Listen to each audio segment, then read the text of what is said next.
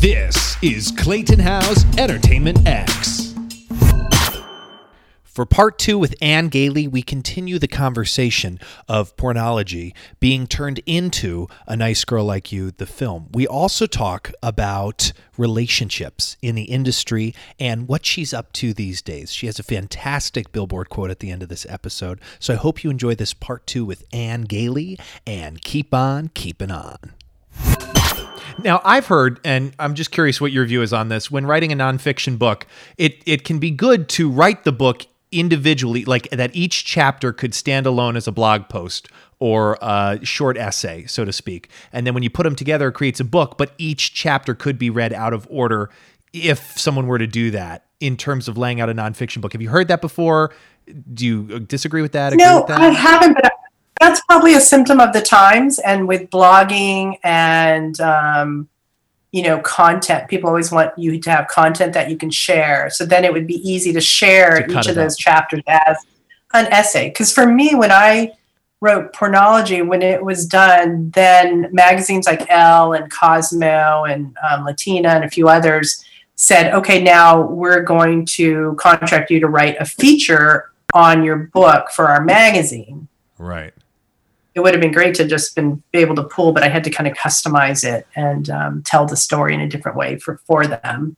What was the relationship to Callywood Pictures and creating A Nice Girl Like You, translating a book to a screenplay?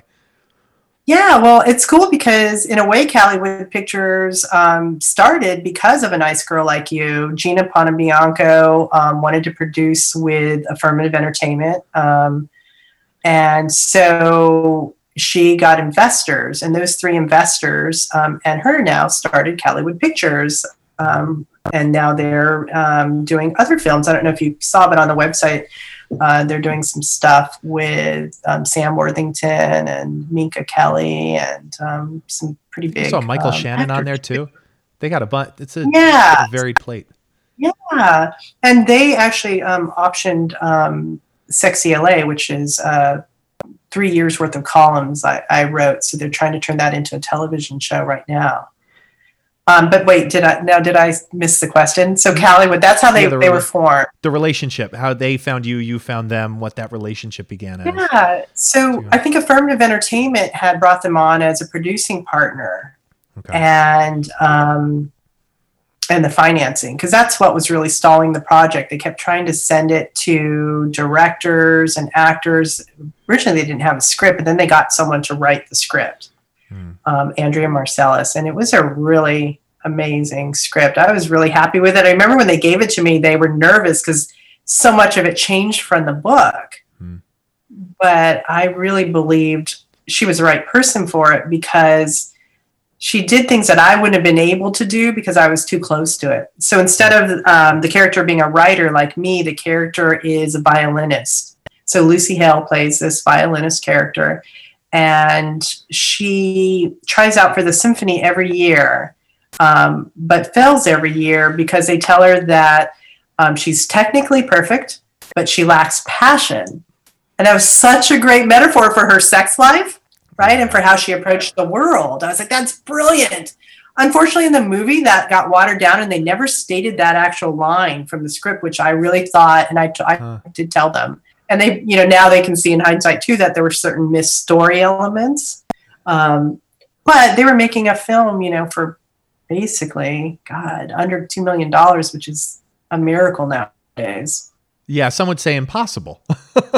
Yeah. Yeah, I know. So they did a great job for that. What was the reason to water it down? Just to make it more mainstream, so it wouldn't be so niche? I think it just got missed when you're, filming and then in editing. Just somehow little story pieces. I thought there were a couple links that just somehow got lost. No one remembers how or anything. But there's just so much, right? Footage and how you shoot things. And I have to ask, and I know if you can't give any details on it, I totally understand. What are you excited about right now? What are you working on that you're really excited about?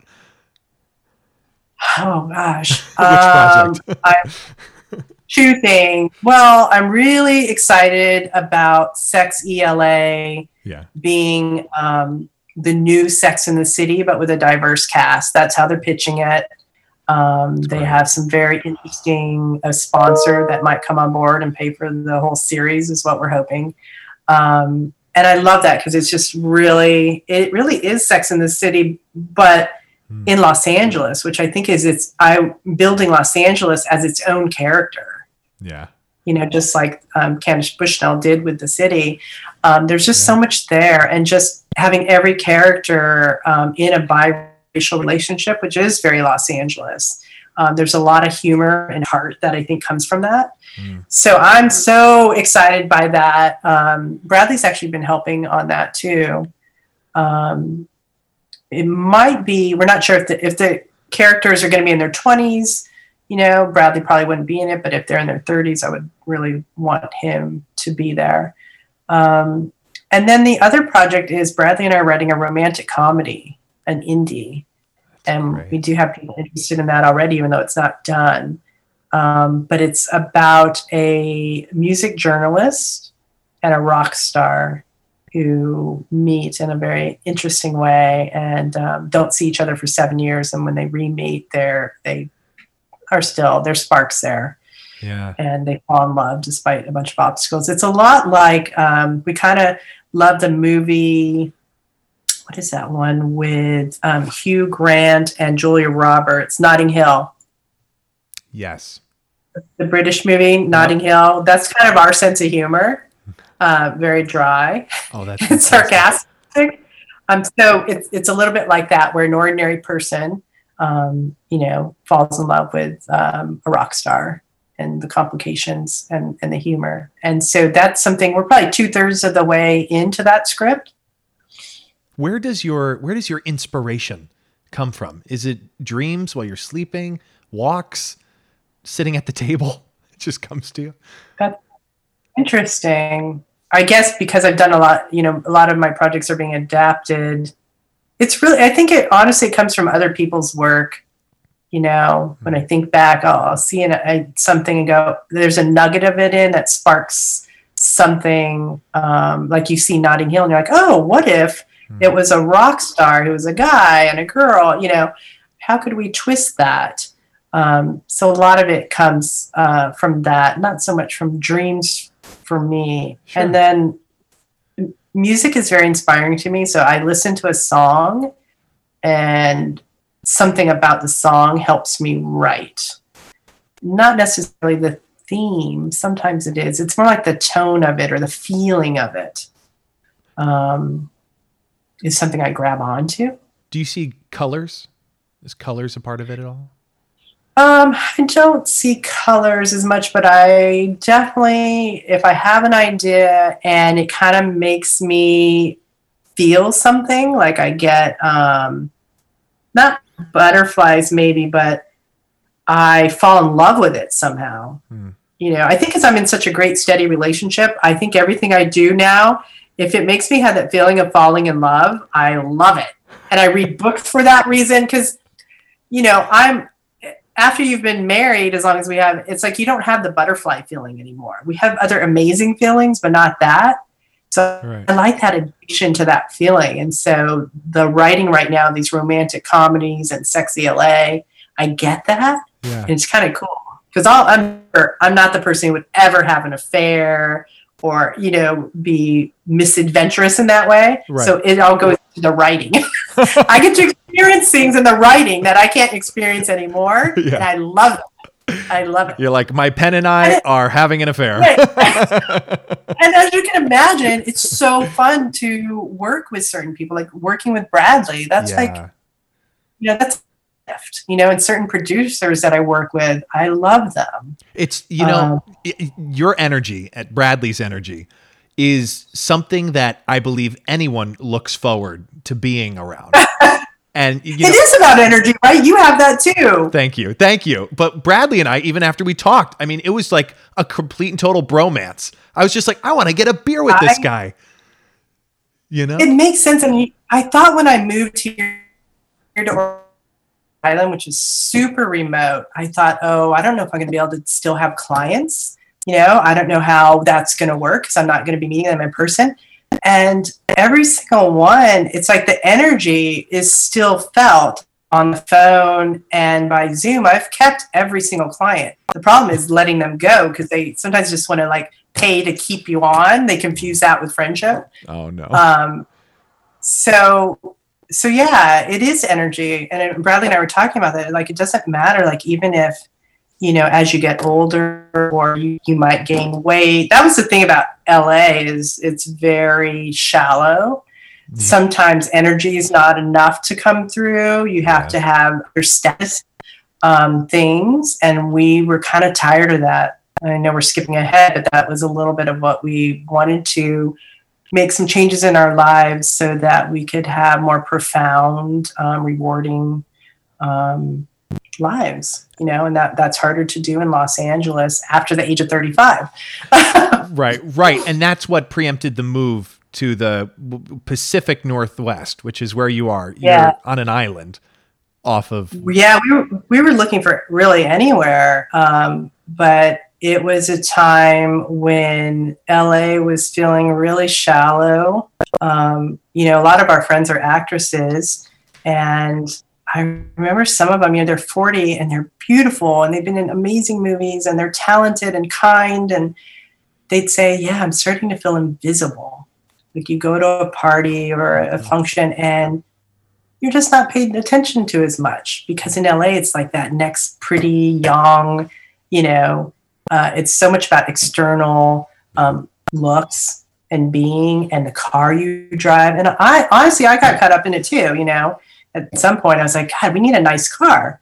So you pick the Land Rover over the Honda Accord, which, when we had a Honda Accord, it drove so much better than the Land Rover. This is ridiculous. Insurance is cheaper, easier to repair. Right? But in LA, it was like people, how they perceive you was important to getting jobs too. Right. Yeah, that's part of the package. Unfortunately. Yeah, and we had a 10-year-old daughter at the time. We're like, God, I don't want to really raise her in high school, with the kids that you kind of see and the influences. And Sam, my husband, is a novelist. He grew up in a town of 400 in Pennsylvania. Wow. So he would love a little more nature. He is so impatient with anyone who has even a bit of artificiality. Really? Like, if they're not... he cannot even stand being around people who talk about money. He can't fake it at all. He loses interest. So that was really tough. It's just to like be in LA. Like a dinner party. You guys are standing there talking to someone and you come across and he's like, I'm going to go to the bathroom. He just doesn't say anything, or his eyes glaze over. He can't fake it. Yeah. So it could be rough sometimes. And there's a lot of people, even your friends, you find, you're trained in LA to always name drop or make sure you have a project you can talk about, because that's what people always ask you. Whereas sometimes when I'd go to New York, I liked it because people would be asking you different questions, like, oh, reading anything interesting? Yeah. Or you hear about such and such, or, it's like that at Harvard too. In LA, it's really about, like, what are you working on? Who are you working with? Right. Oh my goodness. I want to change slight gears here. I read a book that was titled, and I'm forgetting the author's name. It's the medium is the message, and how different a film is from an article, from a book, and they're just different. So in your writing, and this is a broad question. I don't know if we have time to get too deep on it. What are the challenges you've recognized and realized from writing article to novel to screenplay to TV show to film? Things come to mind? Yeah, I love that. That quote is Malcolm McLaren, I think, from something you learn, I think, in communication school, right? And people still, all these years, still use it. Yeah. I'm trying to think, like, just from an article to, there's definitely a different approach to all of it. Let me just say it. There's a different approach to all of it, but at the same time, I strongly believe there's structural elements that are the same, and that's more important. Right. I think the sameness, and that is three acts. I believe in three-act structure. Some people call it five. If you add a teaser and a epilogue at the end, it becomes five and Shakespearean in some way. Right. But I really believe in you set us up with an ordinary world, you have a catalyst that launches the character into another world. Yeah. And then they have a crisis point somewhere in the middle. And if you don't have that, that's when you get bored in a movie. That act two feels super long. Yep. It's the same, I think, for an essay or a nonfiction book. It's just that it might be truncated.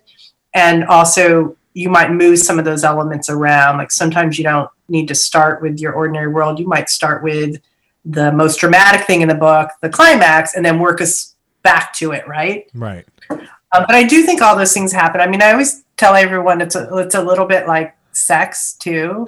You just don't like. I think sex has three acts, and because I've studied so much for pornology, you don't just launch into it, right? There's a build up. Yeah, there's a warm up. World. You want to take a little time with that, right? And then you better shift it a little or it gets really boring too. The right? catalyst into the extraordinary, the hero's journey of sex.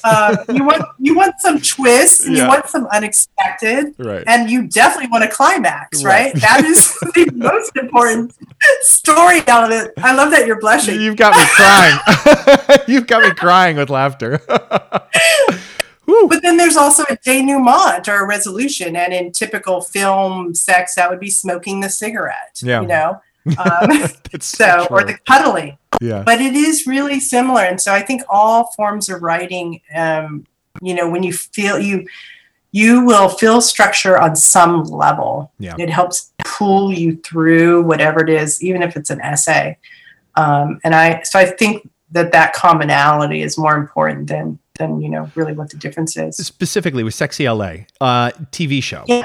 Is that 5 acts for you guys, or do you view that more in a 3-act situation? And then part 2 to that, Sex and the City was written for like commercial breaks. Are you still writing for commercial breaks in a way? I'm just curious what your views are on writing a TV show these days. It's so fascinating because the streamers have changed everything. All of it. Netflix and and Apple Plus especially. I love them, and I see a really bright horizon in the future because of them. Yeah. I think that especially my launch back into screenwriting is going to be made easier by them. And that's because unlike the network system, CBS and all of them, they allow the creators to work with no interference. Right. So in the typical network model, you'd have your all the development people, the showrunner, you'd have the producers and the network and the advertisers dictating, how this story shape. That's too many people, and it loses the voice, right? So I think with Netflix being very hands off once they accept a project, it's great. I think you make more money up front. Typically it sounds like, but you may not make all those royalties. Like if you have a show that runs for 10 years, you're not going to make as much at Netflix possibly as you would in that old model. Sure. But the risk up front is less. Right. Which is awesome. Right. Yeah. This conversation is flying. I can't believe we've been going already 56 minutes. This is insane. I don't want to hold you too much longer, but I want to get the rest of these questions out.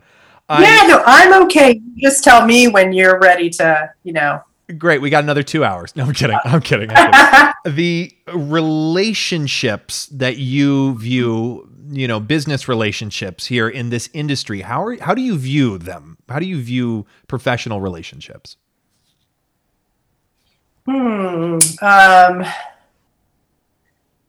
Let's see. Do you mean how do I use them, or no, how important? Yeah, just whatever that means to you. Yeah, I guess. Yeah, how important they are to you. It's who you know, but in a real way, it is, and it helps to know a lot of people because you're creating all these projects with your friends. You and Bradley working on that show. Yeah. So anything that comes to mind about views on relationships in the industry, There's no Okay. wrong answer on it.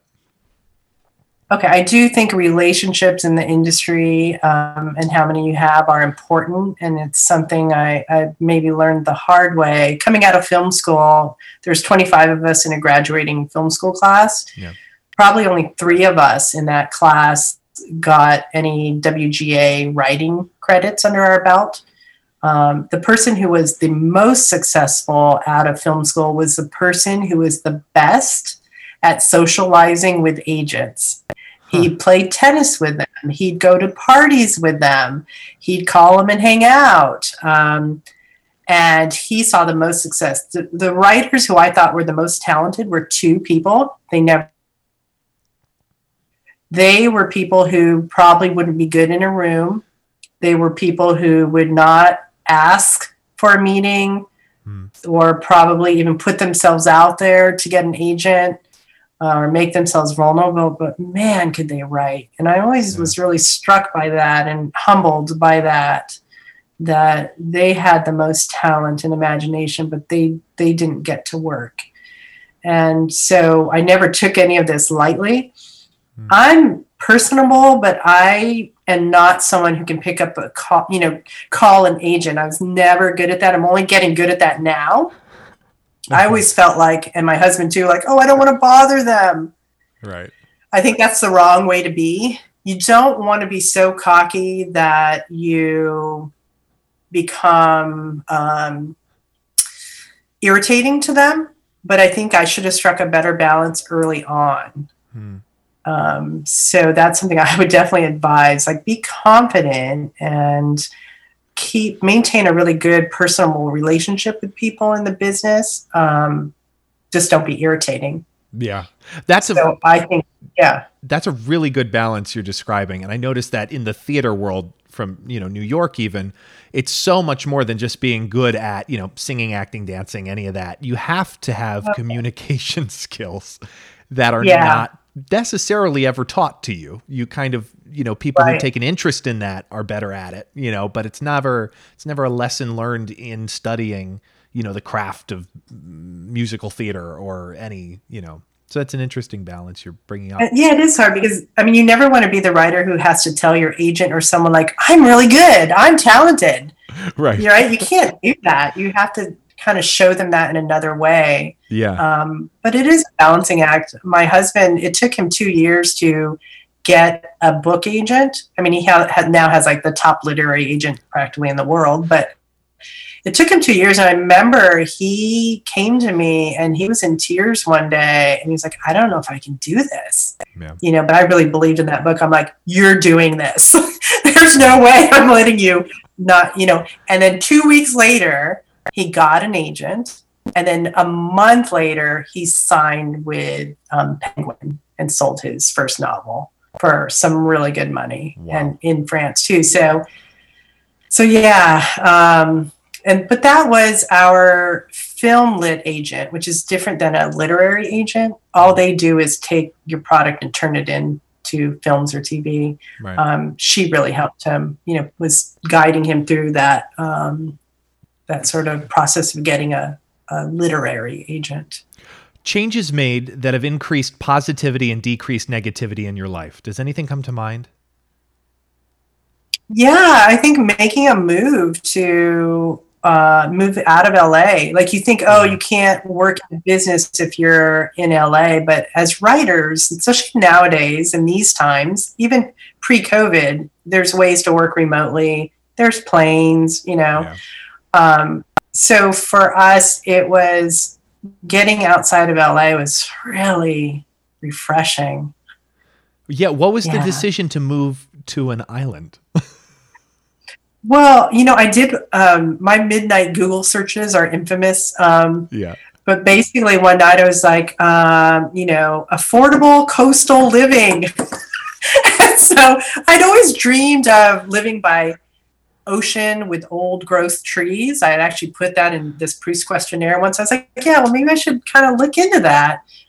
And we knew we had bought our house at a good time. We knew the price had doubled, so we could, in LA, maybe use that. And the first place that came up was Brittany, France. And so I was like, Sam, that's my husband, I Yeah. think we're moving to France. And he was like, okay, as long as it's not hot. He doesn't like anywhere hot. LA drove him crazy. Because it was super affordable. Yeah. Cottages with ponds and 2 miles of land for like $700 a month. I was like, let's go try this. Yeah. And, my daughter's learning French and I like to speak some. And then other places came up that weren't that affordable. And then the San Juan Islands, and I never heard of them. I thought they were in Puerto Rico because there are some there. Yeah. And it seems so interesting to me. I was like, oh, wow, you could take a seaplane if you needed to get back to the mainland. It's an island. It was gorgeous in pictures. Food was supposed to be good. So we took a summer trip up here, but there was not one place available to rent on San Juan Island, which is the more popular, bigger island we thought we wanted to move on to. So we had to rent an Airbnb on Orcas Island, which is the adjacent island. So when we came here, we would ferry over to San Juan Island. We looked at land and all of that. And we realized we're like, oh gosh, no, we like Orcas Island. It's more artistic. Right. It's half the people. It's only 3,500 people. Yeah, it's small. It's smaller than most LA middle schools. Yes. Graduate and I classes. love that. I love it. And people really care about each other. And as soon as I went to a farm stand and it was honor system, and there was also a thrift store cabin where you could go in and someone had put vintage clothing in, and you would write down on a piece of paper what you took and what you wanted to pay, and you put your money in a slot. And oh my, I was like, oh my God, to live like this, where when someone loses a diamond ring or an iPhone, it showed people like, oh, I found your iPhone or your diamond ring, or they look out for you. I was like, oh my God, this is amazing. Yeah. It's like a real community where people really care about each other. I vacation up at Lake George in upstate New York, and they have a honor system for the boat launch. It's literally, it's like $2 to launch your boat, but it's just a little mailbox with a slot in it. You put the money in, no one's there. I love that. I love that. Yeah. So that's how all our farm stands are. And I love that.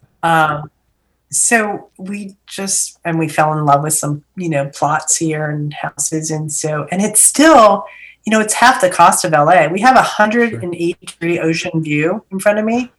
And this house was 1/3 actually the cost of our LA house, same size. So everyone here is like, oh my God, I can't believe you paid, that much for your house. We're like, this is really cheap, compared to Los Angeles. I'm discovering that with Florida and New York. I'm like, oh my God, what you can get for the same amount of money. It's crazy. So yeah, I think being in a community like this where you're honored for how you behave when no one's looking, and helping other people has just been such a breath of fresh air. It's like we found a place we belong for the rest of our lives. What does your day look like? How do you schedule your day?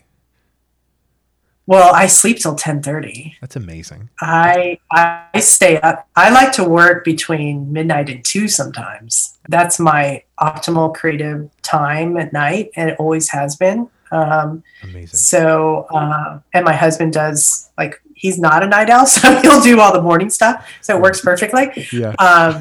So now that I'm working with Bradley, typically it takes me a while to get ready. So you were talking about what do you need to do to write? I have some rituals, and please, for me, even pre-COVID, even when I was back in LA, it took me 2 hours just to get started with writing. I need the perfect matcha tea. I need the perfect pen, my notebook. I need some flowers near. I'm really affected by my environment. Yeah. And I think if you are, then you need to realize that, and you need to make sure you feng shui what's around you so your mind feels really free to create. I also need to really turn off everything else as much as possible. And I always have, even before we lived here, I'd have to be able to see distance, have a window in front of me.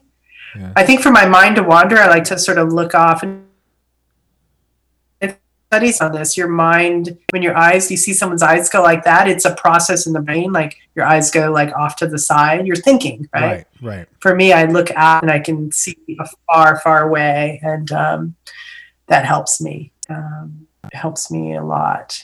So that, and then with Bradley, we'll Zoom probably. Well, when we were really in it with the script, we were Zooming almost every other day, but now we'll do 2 days a week. And that's typically like 3 to 4 hours working on Writer Duet, which I'm loving a lot more than Final Draft.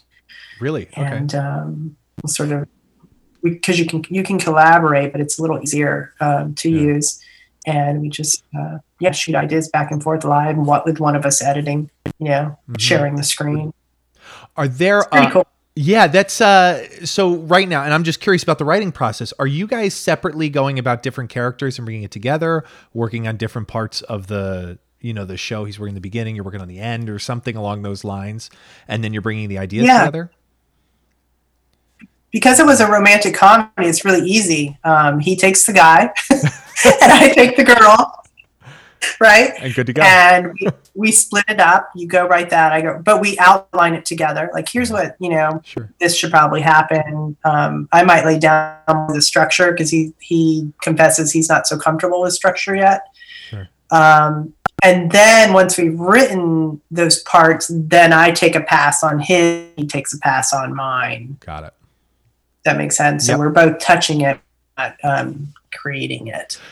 I mean, they're largely, I think the guy a lot based on Bradley in terms of his sense of humor. He's British. In this case, the girl's American. She's not so much me, but she's someone I would love to be. Right.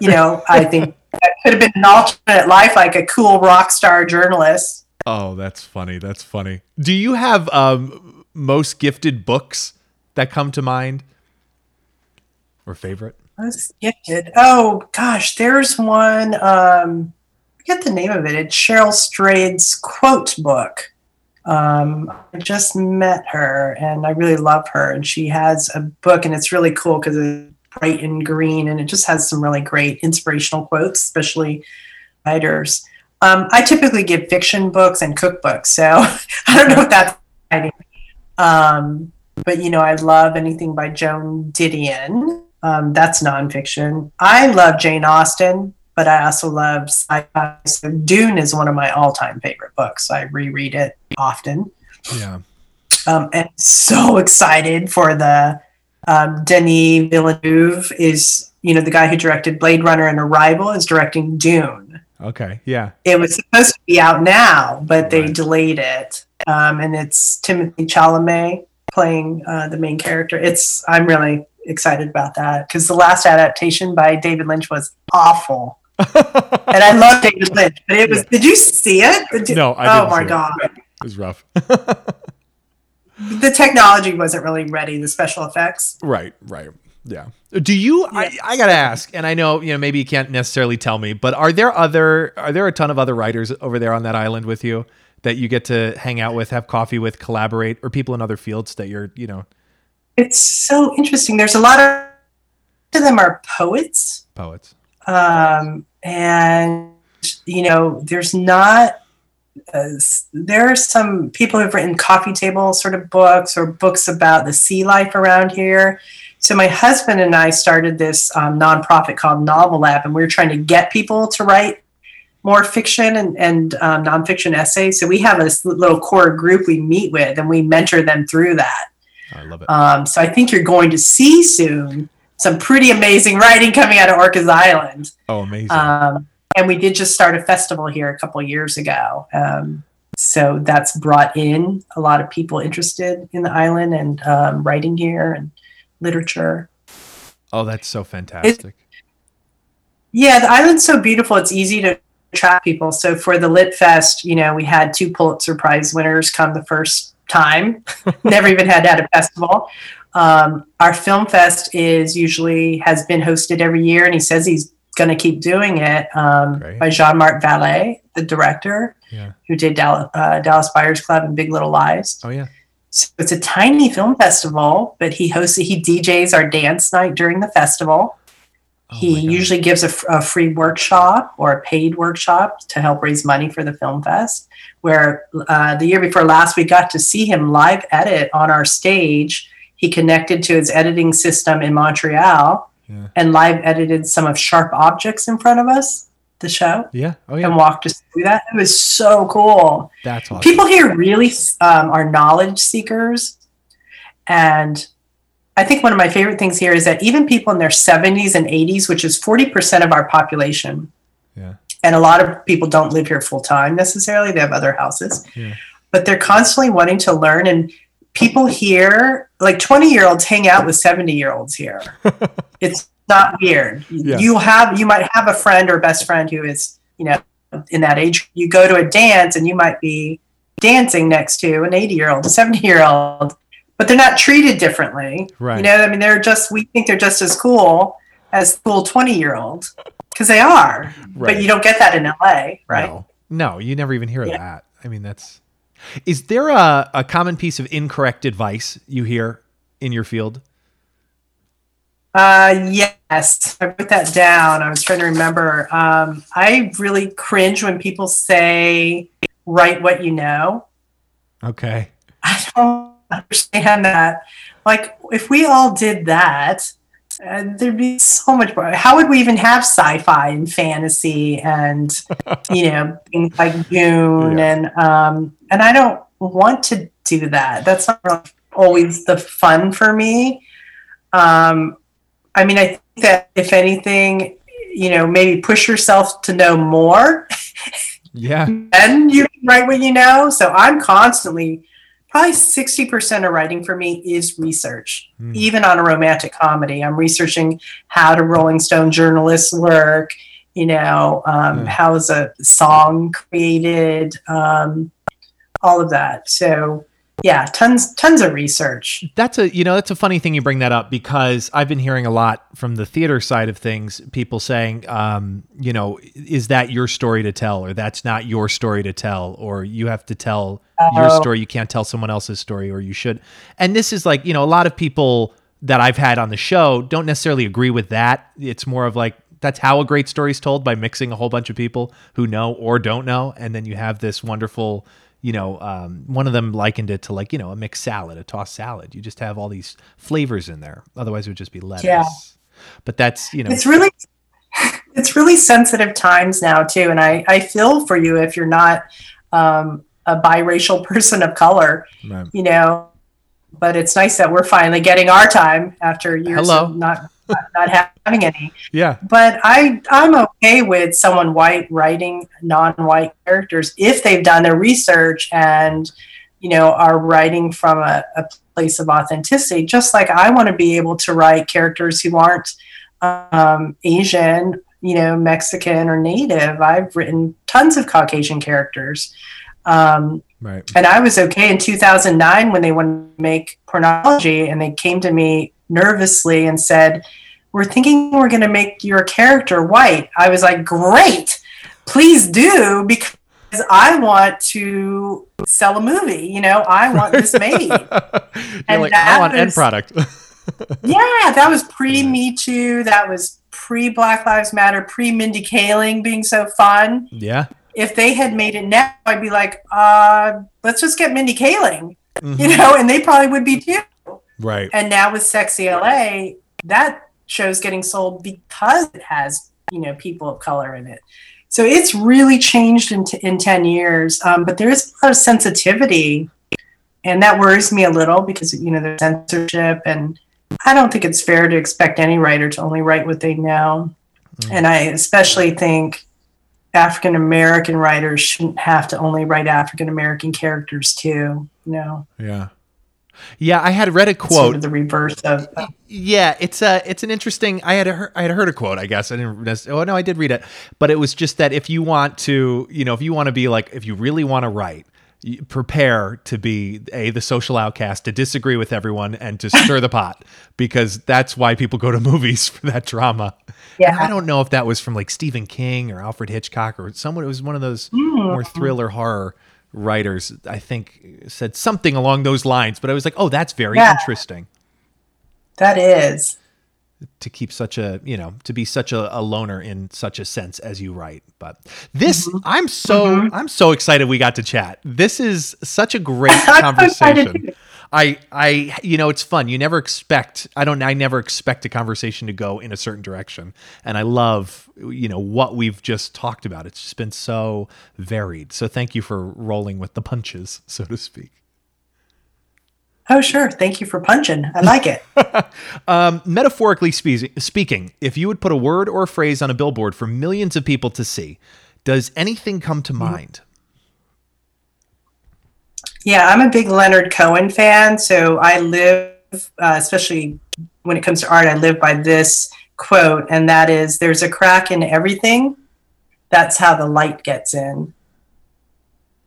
I like that. And I do too. I think it allows you to understand it's not about being perfect. It's just about being authentic. And when there is ever maybe rough times, or sometimes even in art, something feels like it's not working, sometimes those things reworked turn out to be the most amazing and original bits about something. I love but that. It's the same in someone's life. It's, someone's going through a really hard time. It's hard to see it in the maybe hard time, but later you'll go back on that and realize that maybe that contributed to something really wonderful, or, creating a stronger person because of it. Yeah, I completely agree with that. As a side note, I'm curious, do you have... Oh, wait, hold on. Wait, Clayton, I'm going to text Bradley because we were going to get on it. I'm just going to tell him we're going to ping him when we're ready. I love how this is going, because I had no idea. I honestly had no idea how many loyal fans Bradley James has. Oh, He's got loyal crazy fans, and they love him. So shout out to any Bradley James fans listening right now, because not right now, because it's not live, but you know what I mean, because they they just love him. They love him. And I noticed that because his second part episode aired today, and he, a lot of fan accounts, a lot of tweets. I mean, he has on Facebook, there are Facebook pages, fan pages of his. Oh, yeah. Some of them have 1.8 million, some have 10,000, 30,000. But he also gets people impostering him, which is very frustrating. Yeah. On Facebook. He's frustrated with Facebook right now. But yeah, I mean, how could you not? I mean, if I was single and a lot younger, I'd be crushing on Bradley James, right? I had straight or gay. I'll tell him that. Right. Yeah. I have more of a maternal relationship with him, I think. Yeah. I feel like we've known each other in a past life, honestly. I feel like such a strong bond with him, and we were born on this, October are both of ours. I was like, God, that's so interesting that we have birthday, and we were so bonded to each other so quickly. It's a funny thing when you run into someone, you feel like you've known them forever. You've never met them before. And I'm like, have I met you before? That kind of feeling. Yeah. Do you have a notebook, so to speak, of just ideas that you come up with for writing that there it is, and it's orange. The color changes, but it always has to be something substantial, like Moleskine, or something that has a little bit like of a feel, tactile. Sure. And then when I don't have this, it was just a mess. Notes were everywhere, and now I have it, and the color helps because I can find it, because I have other notebooks for other home projects and things. Sure. But I try not to mix any pedestrian tasks in my creative writing notebook. Yeah. So that it contains like inspirational value. Right. How are you choosing then? I know I said we're going to wrap this up, but I got to ask, how are you choosing what, I mean, besides, people coming to you with projects, and there's certain, financial deadlines or writing deadlines and what have you, and I understand that. How are you picking and choosing what you're going to work on next? Are there like a ton of ideas that you're like, geez, there's not enough time in the day? Or is it, Yeah. So right now I'm not taking any clients. because I have so many projects with Bradley and then with Cali Pictures. I want to give myself 6 months to just fund my own projects now. Yeah. And because I think the timing is right, and COVID has helped with that too, helping me focus and really give those my all, because some of these involve us producing too, not just writing. I'm trying to move to that level. I'm actually setting up some meetings with people who can mentor me a little with producing. So Mel Young in the UK used to head up 19 Entertainment, and he was a showrunner on, I forget which soap, but he's created some really amazing British shows, including the original Doctor Who and all of that,